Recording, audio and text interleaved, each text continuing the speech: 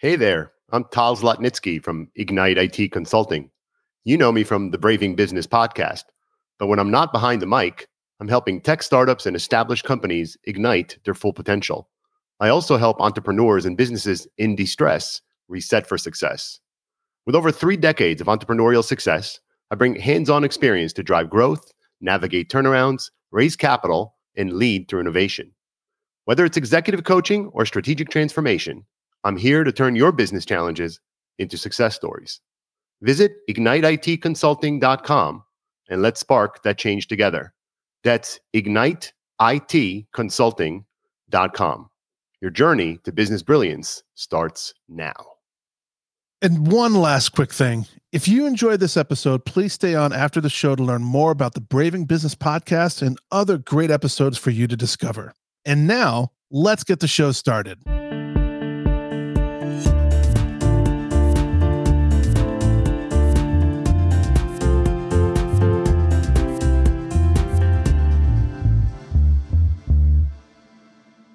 Well, hello there. Hello there, sir. Fresh off the book signing tour. Woo. How was that? Life is hard as a star, you know. It's hard. It was good. It was good. You know, Kara's had a bunch of book signings, but this one's kind of special. It's the book just launched yesterday. It's going to be in all the Barnes and Nobles and Walmarts nationwide. And you know, it's a rom-com in a time where it's called The Takeover, and it's a rom-com in the time where, you know, we could use a little laugh. So it's good stuff. We can use a little laugh. And, you know, if we're talking about takeovers, and Larry will know a thing or two about takeovers. He's been involved in some takeovers, I think, right, Larry? Yeah, quite two, actually. Larry might know a little something about entertainment as well. I'm not sure. I'm just a few things. I suspect he may. Yeah. Mm-hmm. Well, PJ, why don't we tell our audience who we have with us today is entertainment royalty and get our show on the road. 1,000%. So today on the Braving Business podcast, we have the privilege, and I mean that, of hosting Larry Namer, the president and CTO of Metan Global Entertainment Group. The CEO. Did I not? I don't think he's in technology. Oh, that's you said CTO. Oh, sorry. Yeah. CEO. Well, you know. You know what, though? I don't put it past him. He can probably do everything. Larry, do everything. That's true. Larry is an entertainment maverick and the founder and pioneering spirit behind E-Entertainment Television. Huge impact on my life and my wife's life. So thank you for that, Larry. With a career that exemplifies the essence of ingenuity, Larry's willingness to challenge the status quo and knack for innovation has reshaped how all of us consume entertainment. His journey from the cable-slinging streets of Manhattan to the glitz of global TV is a masterclass in vision, tenacity, and disruption.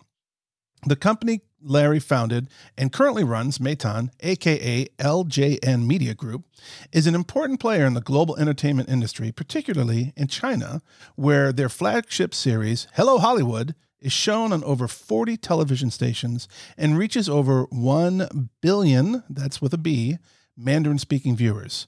Larry, we're honored you've chosen to spend a little bit of time with us on our podcast and with our audience. Welcome to the Braving Business Podcast. Great. Well, thanks for having me. You know, should be fun to be part of this for the next 45 minutes or an hour. Wonderful. Sounds great. Well, Larry, we're truly honored to have you with us, and we were thrilled when your team reached out to us.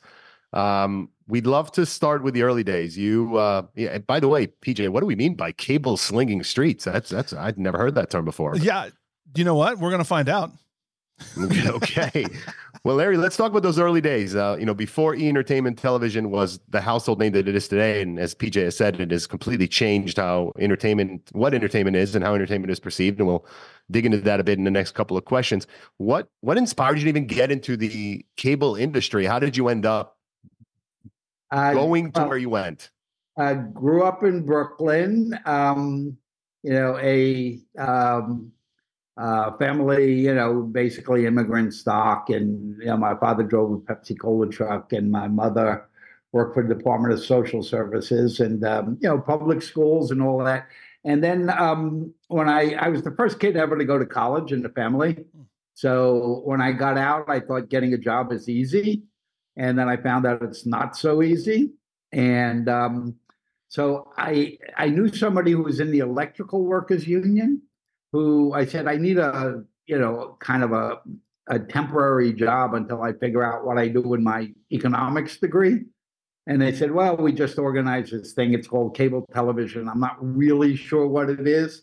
But, we know we organized them. They're now part of the union. And you could go see this guy and give them, tell them I sent you, and they'll probably give you a temp job. So I did that. And company was called Sterling Manhattan, which was the first big urban cable system in the U.S. And I joined the union. They gave me a job. I was the assistant splicer underground Manhattan. So I used to every day, 8:30 in the morning, go down under the streets of New York with the roaches and the rats and put the wires together.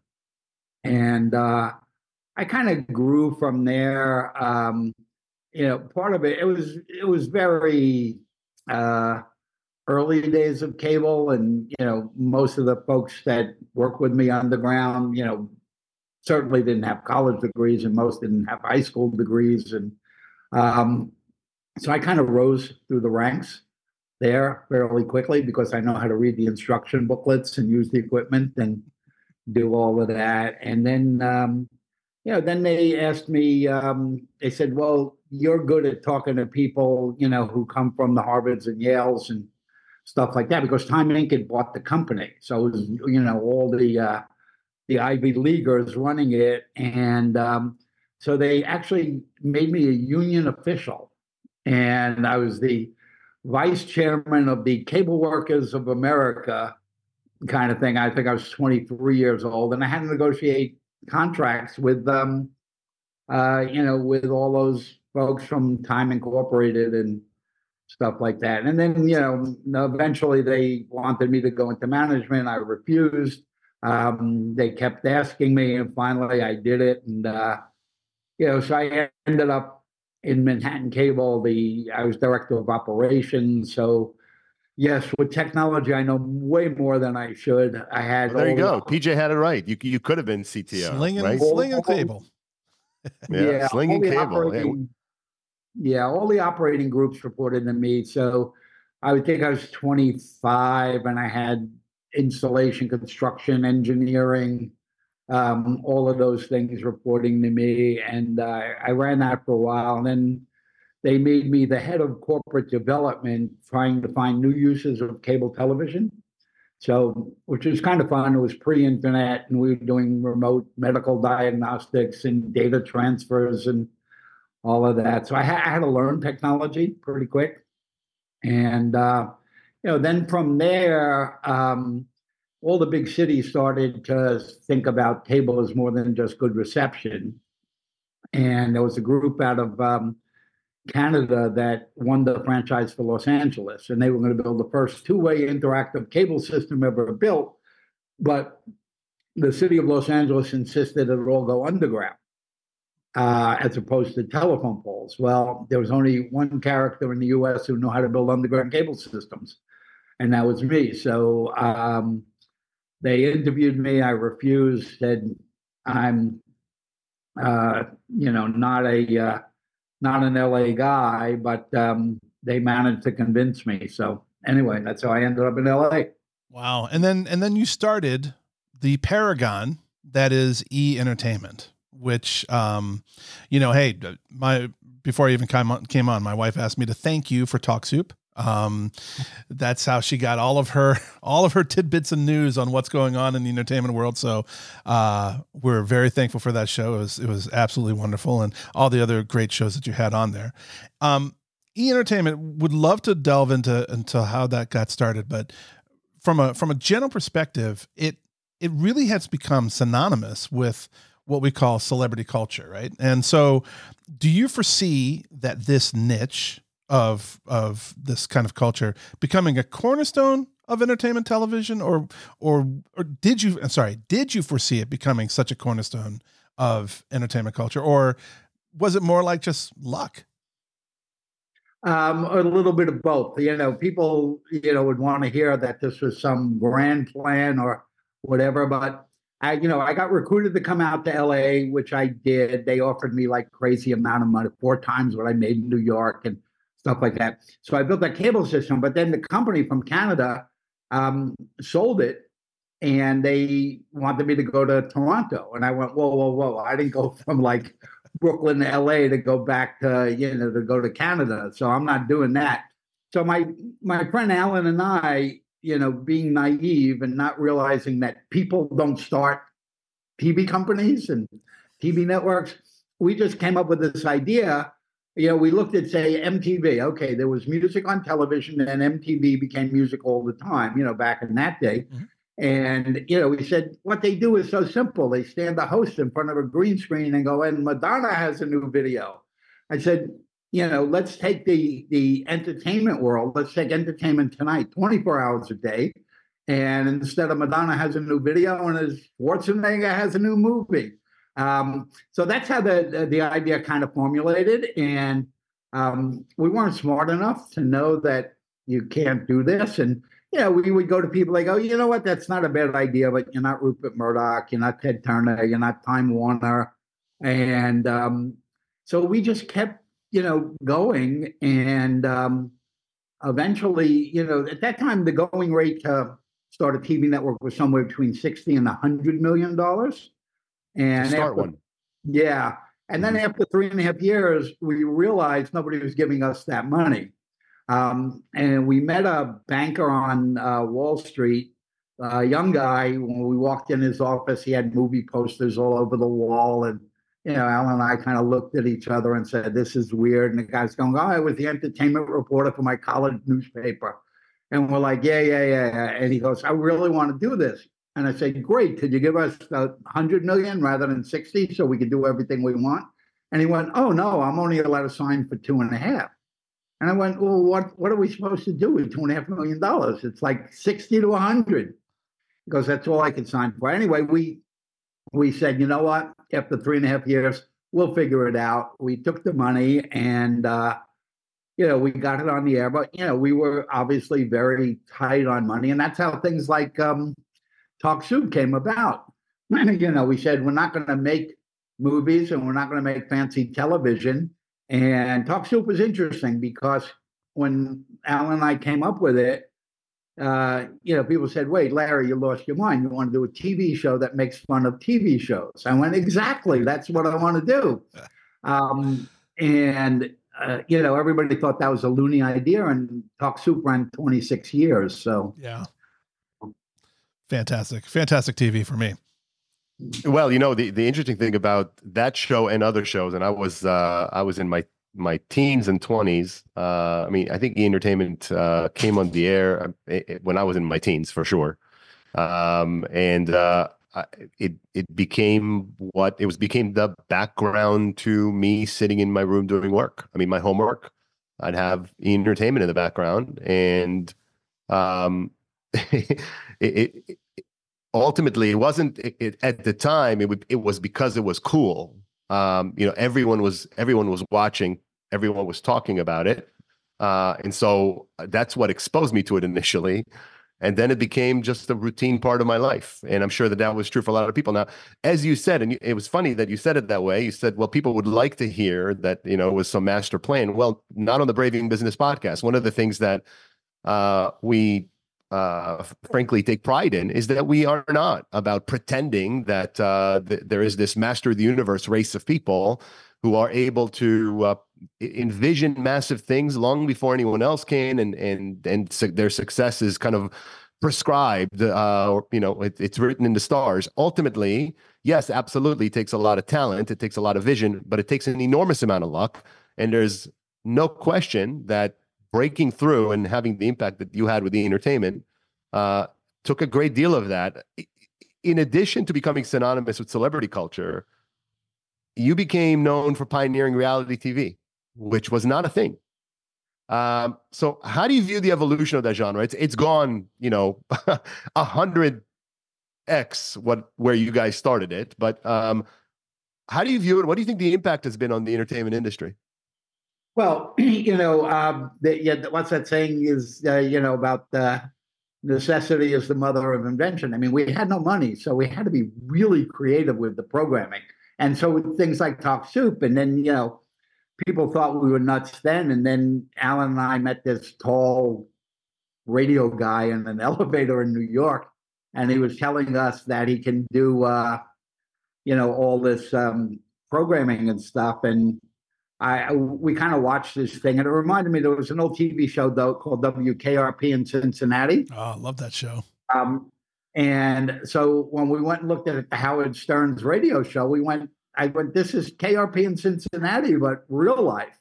And, went back to the team and said, hey, I want to put cameras in this guy's radio studio. And they went, Larry, we thought you were out of your mind when you did Talk Soup, but now your radio's been dead for 40 years. And they didn't get it. They didn't get that it was it was real life KRP. And, Howard obviously went on to do pretty well. And pretty well. Yes, indeed. And that stuff. And, we really paid a lot of attention to what our gut feels were in terms of what the audience was looking for. We did no research. I mean, we did not hire research companies or anything like that. It was entirely gut feel and instinct. And, quite honestly, when you have 24 hours a day to fill, you could fill it with like whatever pops in your head that morning, and a lot of times people would just drop by and, say, Paula Abdul and, people like that. And they'd say, we had nothing to do. Could we host? And we're like, yeah, turn the lights on. And we'd turn the lights on and they would host. And people loved it. It was, we really started the whole thing with red carpets and things like that. And people don't realize that the first award show we ever did, we applied for press passes for the Academy Awards and we were rejected. They said, oh, you're some stupid little cable network. No, we're not giving you press passes. So actually the producer, I, and a little team, we climbed over the fence with the equipment and we snuck onto the red carpet and we were talking to people about what we were interested in. Not like, so Tom Cruise, tell us about your next project, but like, what the hell are you wearing? Where'd you get that?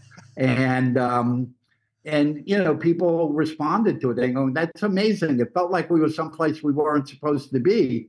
And we're going, yeah, because we weren't supposed to be. So we managed to stay on the carpet until security caught us and threw us out. But that kind of led us to, the other things like, Fashion Police with Joan Rivers and stuff like that, because we knew people loved that stuff. That is one of the people I just want to talk about one favorite host of yours, and he was the first host of Talk Soup, I believe, Greg Kinnear, who was not at all famous. I mean, you guys more or less discovered Greg Kinnear, who ended up becoming, through the 90s and into the 2000s, a very prominent presence. How did you, did you stumble upon a Greg Kinnear? Did you know when you saw the man, this guy has got some serious talent? Well, it is a great example of sometimes it takes me a lot for me to realize. But we were out, before we launched, we were out pitching all these film companies to advertise. And we didn't have any, again, we had $2.5 million. So Alan and I were basically going, we were everything. We were the producers, we were the ad sales guys. So we went to a film company, a little film company, makes like 3 monster movies a year or something for $25,000, back in that day. And so I had an appointment. I left my house and I get to the place. It's like early in the morning, and the receptionist says, "Oh, we've been trying to call you and tell you not to come because Mr. whatever his name was, the head of marketing, didn't come to work today." So I was like, "Oh God, I came straight here. Is there anybody I can talk to?" And she said, "Well, his assistant's here." I go, "Well, could he buy anything?" She goes, "No, not really." I went, "No, it's a waste of time." I said, "But you know what? I'm here. Let me leave the stuff." So, I go and talk to the assistant, whose name is Greg Kinnear. Oh, my goodness. We're going through the whole thing, and I'm going, now we could put you between the Madonna video and the Schwarzenegger, movie trailer and da-da-da-da. And he's like, "Well, who's going to be the host?" I go, "Well, interviewing people and whatever." And he keeps going on. "Well, maybe I could host." And I'm like, "Yeah, well, what did you go to, acting school or something?" And, were you in the film program in like Arizona or whatever? And he says, I want them to buy advertising. So I said, okay, Tuesday, come and see Eileen. Here's the address at 2:00, and she'll interview you and put you on tape. So there's this woman, Eileen Graham, who was doing all the interviews, and a lot of people don't realize. And they always say, "Oh, you were lucky; you had all those great hosts." We weren't lucky. We realized we didn't have a lot of money, and that we weren't going to make fancy movies or have fancy production. That it was going to be all about the host. So to get those first 5 hosts, we ended up putting 7,200 people on tape, which is a lot. And so anyway, the Tuesday comes around, and I'm trying to figure out how to make payroll on Friday, because that was always an issue. And, Eileen comes in the office and says, "Oh, that guy is here. He wants to say hello." I'm like, "Look, Eileen, I'm really busy. I don't have time to say hello. Tell him I said hi."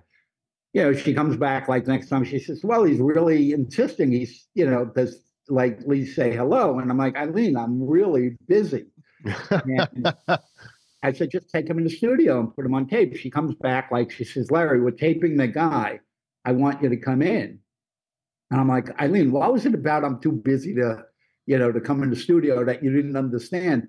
Literally takes me by the ear, and goes, "Come in the studio." So I go in the studio, and she cues him, and he lit up the camera, just lit it up. I just looked and went, "Holy shit." And I went, "That's it. That's our first host." And Greg was our first host. That is amazing. You probably have, unfortunately, our show is 45 minutes to an hour. You probably have a good 30 days worth of stories that are just amazing about all that. I mean, it's fascinating. It's fascinating. Yeah. And PJ, before you go to the next question, I as I tend to do, and Larry, if you've listened or watched any of our shows, and if you haven't, you should. I like to draw out lessons for our audience from what we hear from the guests, and here's a couple of things that I drew out of the story Larry just shared. First of all, you need good people around you, right? It sounds like you had someone at your side who knew what you were looking for, who knew to draw you out of your office, pulling you by the ear, so to speak, to see something she knew would light you up and potentially can make a big difference. So we've heard people talk over and over on this podcast about how important it is to build a great team around you, people that are passionate, they understand you, they understand what you're trying to accomplish. And sometimes you're not going to see the tree from the forest, but they will. And if you are fortunate enough to have them and you're confident enough to lean into those skills and those people, good things will happen. So I heard that part of the story.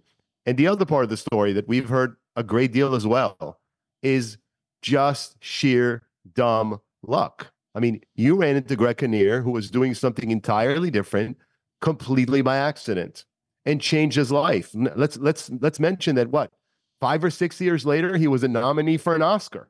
Okay. I mean, you changed his life, and it was because you ran into him. Let's face it. I mean, I'm a person of faith, so I'd say there was some guiding hand there. Others would say complete coincidence and total luck. Well, interesting, and I felt like I should bring that out, PJ. Yeah, no, that's a great point. But also, just like Larry Kasanoff said, sometimes you have to have a little touch of the madness, right? And the pure fact that Larry's out there with Alan and they're like jumping the fence and they're getting on the red carpet and they're creating content that no one had ever seen before. That's moxie, right? So there's luck. Obviously, you're 1,000% correct, but also that having that inner belief or that temetry to just go, you know what, I'm gonna go after that. I'm gonna try that. No one's doing this.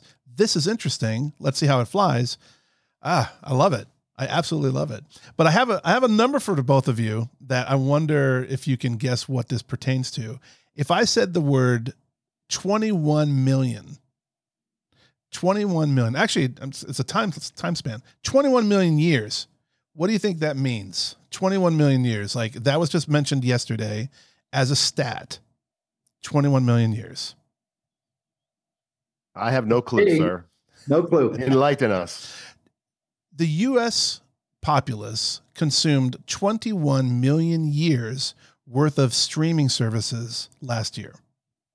That's how much video was watched in the U.S. cumulatively. That is nuts. That is nuts. And it kind of goes into my question, Larry. So you've been not only the arbiter of change, but you've also seen it change outside of your own environment, the entertainment industry over these past decades. You see the landscape of media and entertainment evolving. How do you see the streaming services finding, obviously 21 million years of content, it's found its niche.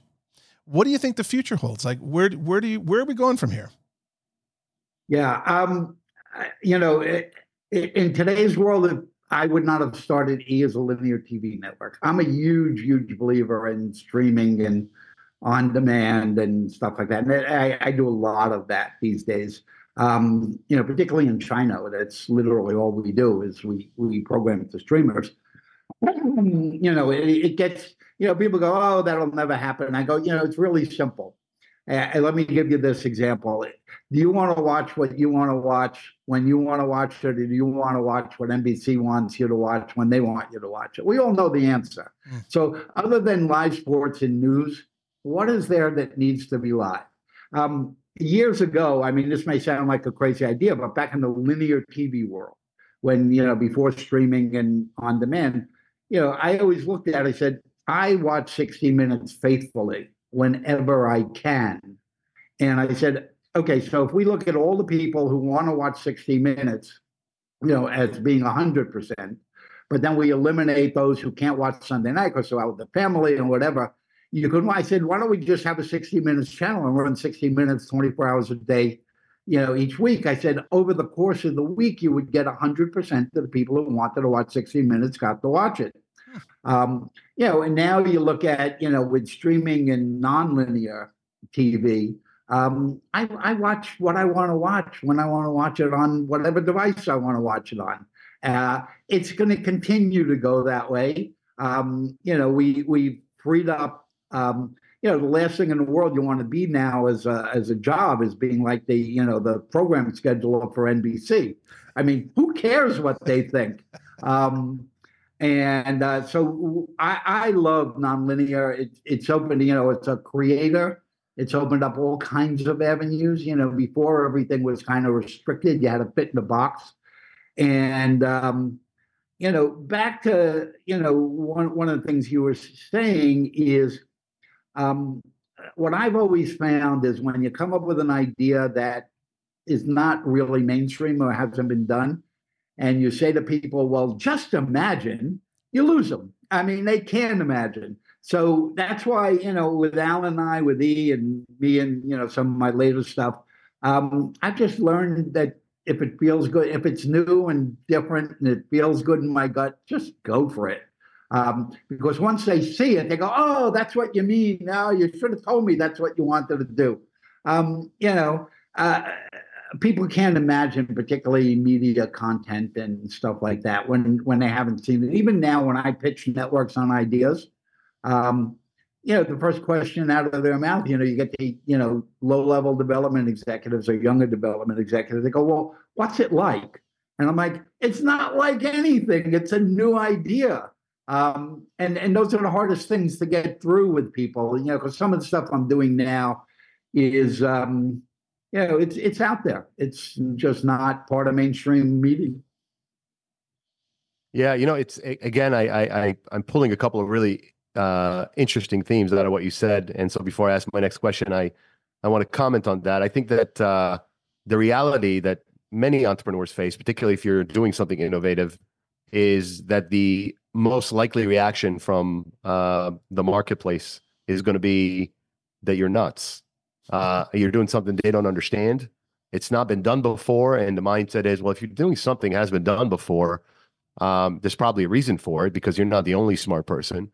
Well, the reality is actually there is, generally speaking, someone or some group of people that are more innovative than others and is more of a risk-taking individual or group than others, and they are going to lead. Ultimately, there's always a first.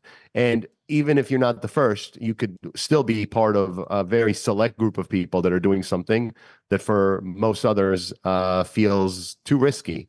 Entrepreneurs, generally speaking, don't see risks the same way that people who aren't entrepreneurs do. They see the risk as part of the excitement.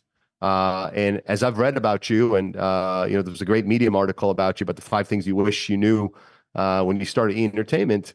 One thing that resonated with me that came through very loudly is you're very proud of the risks you took, and you're very proud of the fact that you saw things other people didn't see.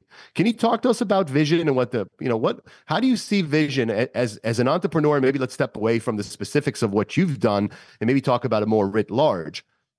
How important is it for an entrepreneur who's got a vision to be relentless about pursuing that vision? Well, it's very, very important. But I'm actually one of these people who kind of go against that thing, follow your passion. One of the things that I do that I think is really a big part of why I've been successful in a lot of things I've done is I self-assess. I wake up in the morning, I have 10 new ideas. I mean, why, we don't know. We think it's because my mother dropped me on my head. But at the end of the day, I go, okay, let me kind of go over that stuff. And I go over it and go, you know what? It was a good idea this morning, but boy, was that a dopey one. So the one thing that we all have as entrepreneurs, whatever, is time is finite. We only have so much time. And that when you follow your passion, sometimes maybe it wasn't smart to begin with, maybe the environment has changed. There are all kinds of things that can make what maybe was a good idea not such a good idea. And people stick with it too long. So they waste their valuable time pursuing something that's never going to be, as opposed to going, hey, you know what? That was dopey. Next. And, and I'm a next person. I'm going, okay, bad idea. What's next? And I move on quickly. So I don't waste a lot of my time. Yeah, that is very similar to the fail fast concept that we talked about with, I believe, Fred Carey, very, very successful entrepreneur who was on our show recently. And I asked him to define it because, it sounds so easy, right? So flippant. Oh, fail fast. But, effectively, what is failing fast? It is about recognizing that some big or grand idea of yours isn't working or isn't working in the iteration that you've put forth. And you have to pivot. And for some people, that feels like failure. To an entrepreneur, particularly entrepreneurs that recognize that all ideas are iterative. Nothing starts and ends in the same place. To an entrepreneur that understands iteration, that movement forward is part of the process, not an indication of failure. And as I think, the first name for E-Entertainment, I believe, was Movie Line, right? I mean, you guys started off doing one thing and it was very narrow. And then you saw a bigger opportunity, and you didn't perceive that as some acknowledgement of failure. You had a better idea. You saw a bigger vision, and you moved forward in that direction.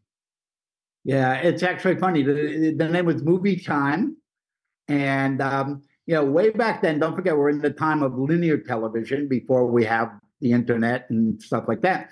And one of the things that we realized, that a lot of times a movie trailer is actually better than the movie, and people love movie trailers. So I was going to take movie trailers and then combine it with the technology that Weather Channel used to be able to provide local movie information, time, schedules, all of that, so that you could see a trailer for a new movie. But regardless where you were, it would then show you on the bottom where it was playing and what time in your neighborhood, so you didn't have to go look for a newspaper. And so that's how we were going to start, because that was the cheapest way, and we didn't have a lot of money. And the cable operators that we spoke to, because we needed to get on cable systems, and they were like, "Oh no, we don't want to do that. We don't want to tell people what's in the movies, because we want them staying home and watching HBO." And we were like, do you really think that, an 18-year-old kid going on a date wants to stay home and watch HBO? They want to go to the movies. And, I want to go to the movies. And so the cable operators didn't get it. And, so we ended up not doing it. And then, when we started to see where we were successful, it was the world of entertainment. It wasn't just the film business. And we were all about pop culture. Now I think he is a little too US centric. I think the geography of the media world has changed dramatically. The technology has changed dramatically. And I don't think that, particularly here in the US, the powers that be have kind of realized that and adjusted to the change. They try and hold on to what was as opposed to imagine what can be. Sure, sure. Well, and so you've been at the forefront of outreach and growth internationally, and through Metan Development Group, you've been delivering what we package so well, Western entertainment, to Chinese audiences. Us being on stateside, we hear a lot of different stories in regards to the idiosyncrasies of dealing with a much larger Chinese market. What are some of the nuances that you've had to navigate with Metan and dealing in China? Well, I did a bunch of stuff in Russia. I had a big TV show in Russia. I figured they have so many problems. They had enough reading Dostoevsky that they need soap operas and something to get their mind off of the problems. So Anna Karenina just got them all down. Got it. Yeah. So then, I kind of moved from Russia to China, and it was really interesting. And coming from the family background that I am, my parents, again, that immigrant mentality, you were unbelievably respectful and stuff. And that's kind of the way I approach these different countries that I go into. I'm not there to change their government. I'm not there to do that kind of stuff. I'm there to give them something to take their mind off their problems, for the most part. So in China, where we were successful and continue to be successful, we're in China now 12 years, Chinese people are very proud. See, when the Soviet Union fell apart, the U.S., we were the center of the world. We thought we could do whatever we want. We control everything. And, now China's arisen as the power in the East and we're the power in the West. But we realized that that Chinese people are happy to be Chinese. And so we program only in Mandarin in China, and we programming to the specific taste of the Chinese audiences and stuff. I can give you an example. So here we have E! News Daily, and celebrity news is turned into TMZ, and let's find someone cheating on their girlfriend or their wife, and we'll expose them and ruin their life. In China, it's much more sweet and gentle. It's like when you interviewed Tom Cruise here, it's like, so tell us about Scientology and da da da da. In China, it's like, well, what do you do with your kids on the weekend? And so we've been very cognizant of that. And, I kind of like my relationship to doing stuff all over the world. And he's in 142 countries now, by the way. So, we have to realize that there's a big world out there. But, when I would go to my mom's house and, after my dad passed, my mom lived in Florida. And I go, tonight I want to go to eat Italian food at 8:00. And she'd go, no, we're going to the deli at 5:30. And I'm like, no, I don't eat until 8:00 and I want Italian. And she'd be, you know what, if you don't like the rules of this house, go somewhere else. And that's kind of the way I deal with China and stuff like that is I'm there to entertain the people. I'm not there to change their government or make political commentary and stuff like that. And I'm just respectful of that they have a different way than we do. And, so that's now allowed us to be pretty successful there. That's neat. I one of the things that's interesting about you is that you've been celebrated domestically and internationally. I know you were the first recipient of the Aaron Spelling Award here in the United States, and you also received an award for what you've accomplished in China.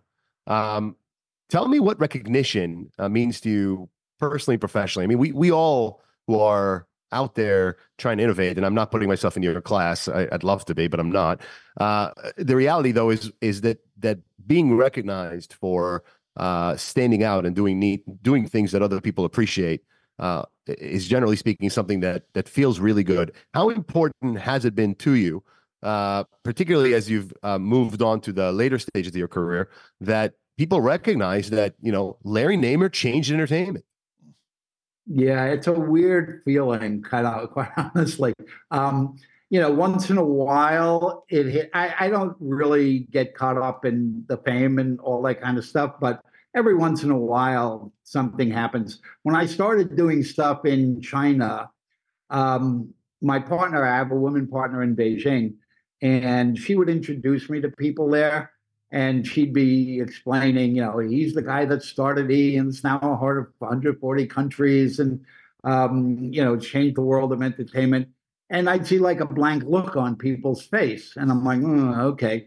And then all of a sudden, I would hear someone say in Chinese, talk soup, talk soup. And I go like, holy shit, they know talk soup in China. I said, that's pretty cool. But I think the one that kind of pops out as the one that I personally take as like a wow moment. People say like, what's your proudest moment? And they expect me to say E. And again, he is, 142 countries and value up in $5+ billion and stuff like that. And it is arguably the number one influencer of pop culture in the world. And that's cool. I get it. But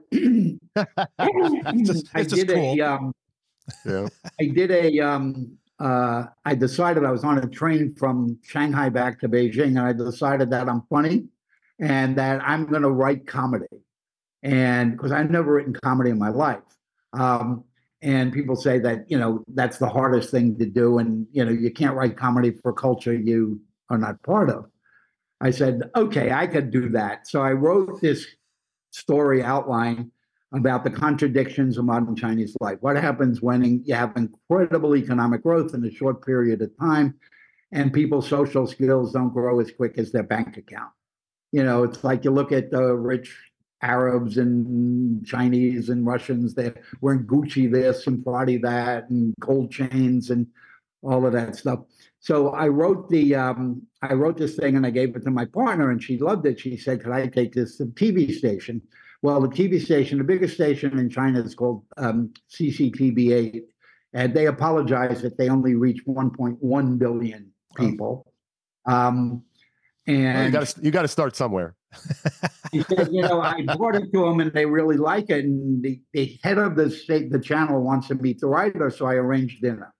So we go to dinner and I'm sitting waiting for them to come in. They come in and she's talking in Mandarin. And I know enough Mandarin that I understand the guy is saying, no, I want to meet the writer. This is a white guy.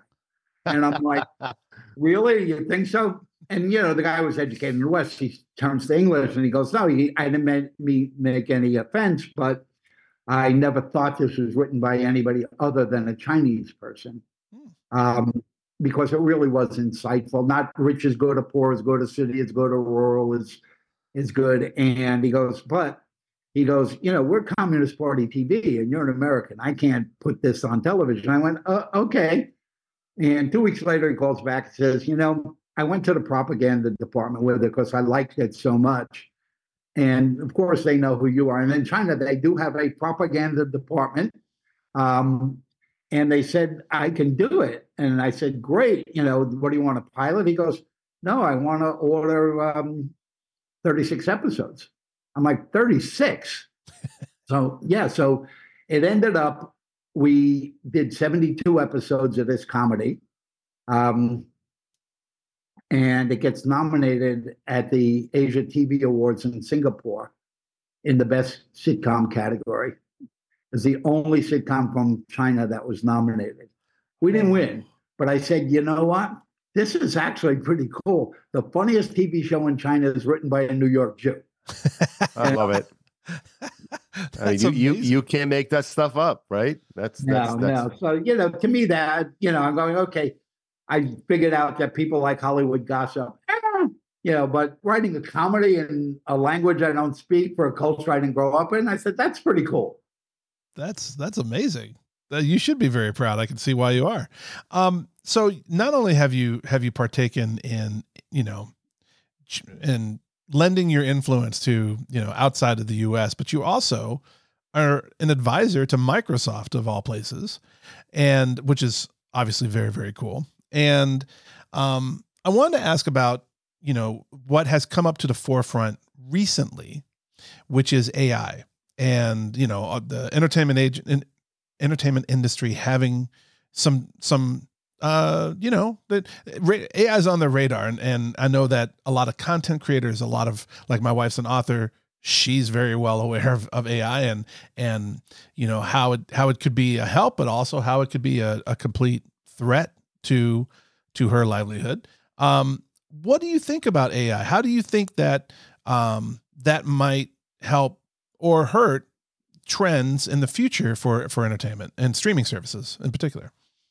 Sure. I'm a big believer that, you can't stop technology from marching on. I mean, I think you could look at the music industry for years. The industry was like, we're not going to let digital music happen. It's against whatever. And, they let, the growth of iTunes and, all of the music streaming services.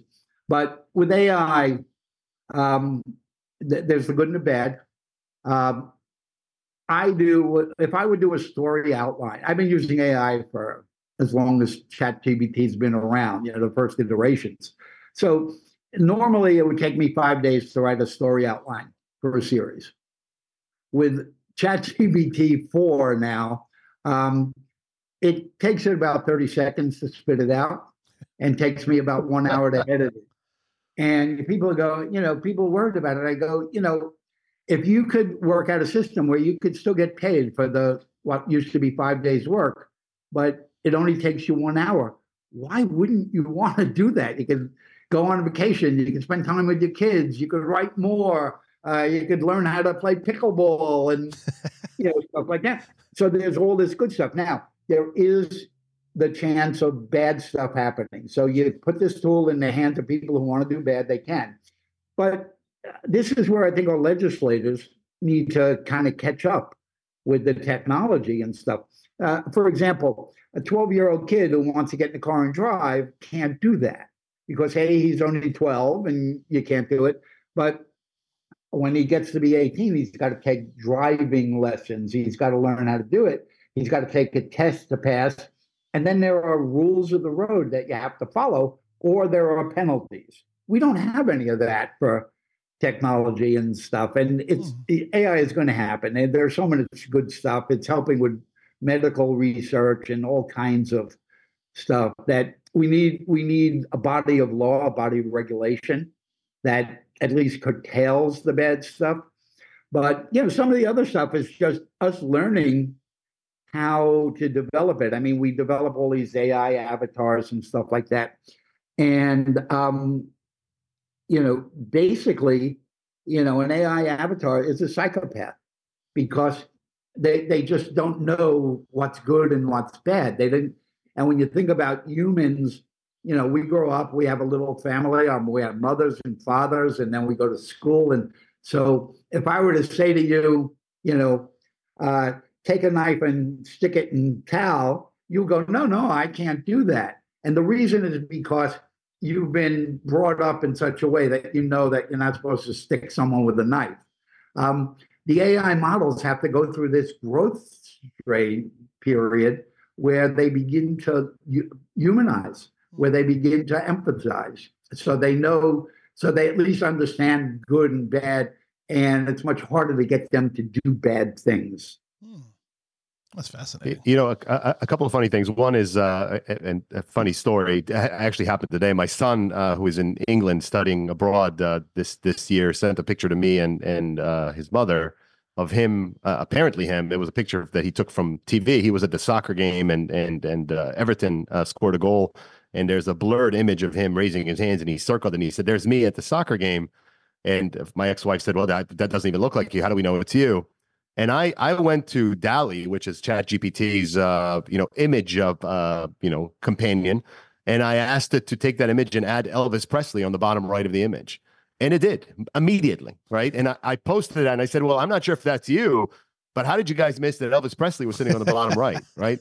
So one of the really potentially dangerous from an entertainment standpoint, it could end up. There's a lot of entertainment value, but there's a lot of risk associated with poorly governed or not governed AI. And I think you touched it. You touched on it. One of the reasons that we have rules of the road is for the safety and benefit of everyone.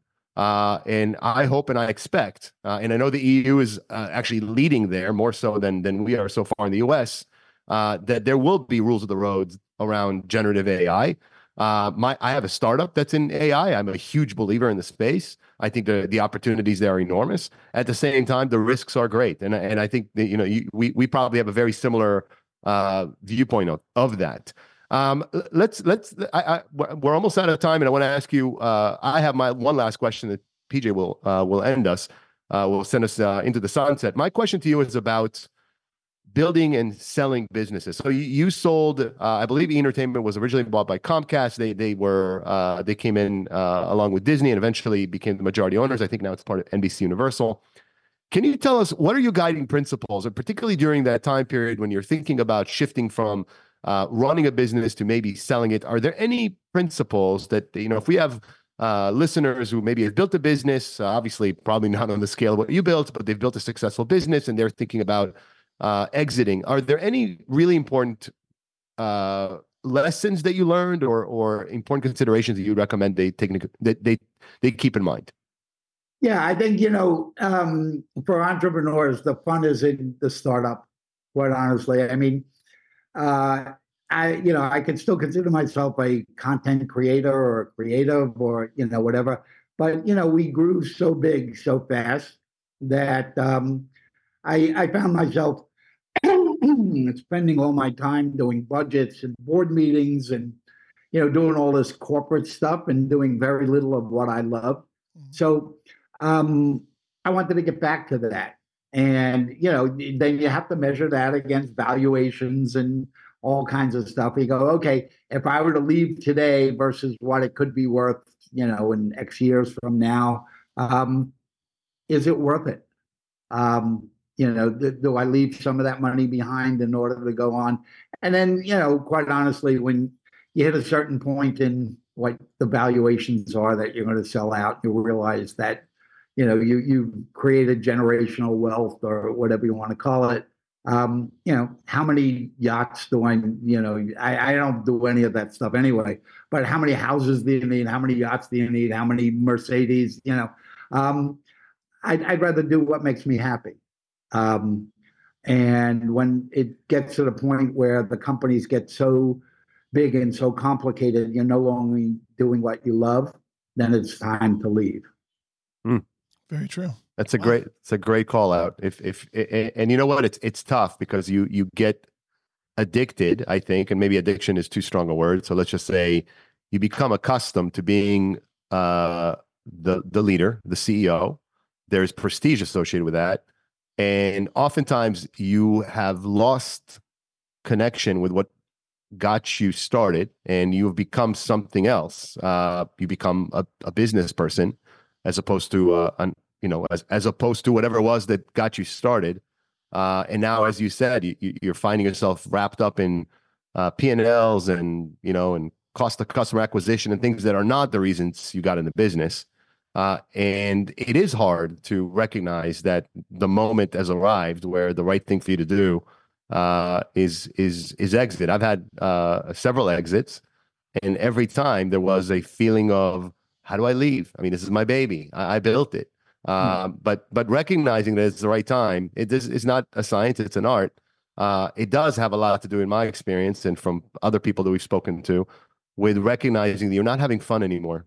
Now, not all of us have the privilege of being able to make the determination on that basis, right? But if you are in a position where you can make that, where there is the opportunity to exit, and whether it's generational wealth or just sufficient numbers to justify exiting and put you on a path to start something new, and you're not having fun, that's a pretty good marker. So good call out. Thank you, Larry, for that. Yeah, no kidding. It's like successing yourself out of joy, right? Like it kind of morphs into something else.